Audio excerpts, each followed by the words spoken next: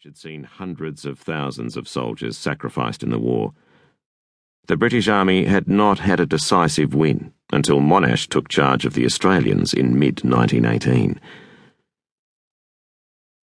He was as ruthless as any commander on either side, but it was anathema to him to fight unless he had prepared so meticulously that he was certain of victory. Anticipation of a huge breach of the German defences only minutes away before dawn set him on edge on this cool summer morning. This was his biggest battle so far. At 4:15 a.m., Monash stood on the steps of the chateau, ready. Most of the German army was catching precious moments of sleep. Enemy sentries were oblivious to what now sent a shiver up the Australian Corps commander's spine. 100,000 of his infantry, spread over 20 kilometres, waited for the signal to start the attack of Amiens. Some were already crawling forward to get within 70 metres of the German line. It was about to be hit by the biggest single artillery barrage of the war. 4:16 a.m. All feel to make sure their bayonets are locked, Monash recounted, or to set their steel helmets. Company and platoon commanders, whistles suspended near their mouths, glanced at their watches. They gave a last look over their command. Their runners were by their sides. The officers, detailed to control the direction in which the infantry would move, had their compasses set. Carrying parties shoulder their burdens and adjust the straps, Monash imagined. Pioneers grasp their picks and shovels. Engineers take up their stores of explosives and primers and fuses. 4:17 a.m. Monash's heart beat faster. His blood pressure would be up as it always was at tense moments. Less than 600 metres from him, his machine and Lewis gunners whispered to their magazine and belt box carriers to make sure they followed up. The Corps' Stokes mortar carriers slung their heavy loads.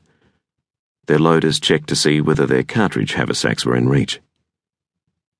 Planes kept buzzing overhead. Tanks clamoured forward. Monash, the battle commander, was also Monash, the manager. He spared a thought for the scores of telegraph operators. They sat by their equipment at HQ with their message forms and registers ready to hand, bracing themselves for the rush of signal traffic. There would be a torrent within moments. Dozens of staff officers spread their maps at Bertongle and in the field behind the lines. They would use coloured pencils to record the stream of information. 4:18 a.m. In pits and trenches, the last guns were run up, loaded and laid on the opening lines of fire. 4:19 a.m. Scores of sergeants checked the range.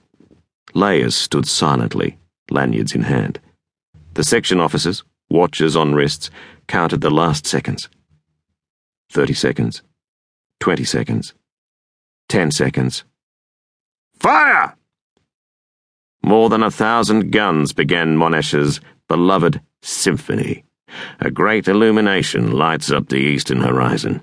The whole complex organisation, extending far back to areas almost beyond earshot of the guns, begins to move forward. Out in the field, gunner J.R. Armitage recalled, "All hell broke loose, and we heard nothing more. The world was enveloped in sound and flame, and our ears just couldn't cope. The ground shook." Lieutenant Colonel Arthur Wilson of the 7th Field Ambulance, who controlled more than 400 men, 29 vehicles and 17 horsed ambulances, noted in his diary, "At 4:20 a.m., 0 hour, the barrage opened with a terrific crash. Fortunately, the retaliatory bombardment was non-existent." The attack had come as a complete surprise to the Germans. Reflecting the concerns of his vital part of the operation, Wilson added, "The one thing of which we had the greatest fear, that is, an intensive gas, mainly mustard gas, bombardment as the men formed up on the jumping-off tape, did not eventuate." One of Monash's staff, Major Walter Berry, said, "Sir, this is a most wonderful day for you."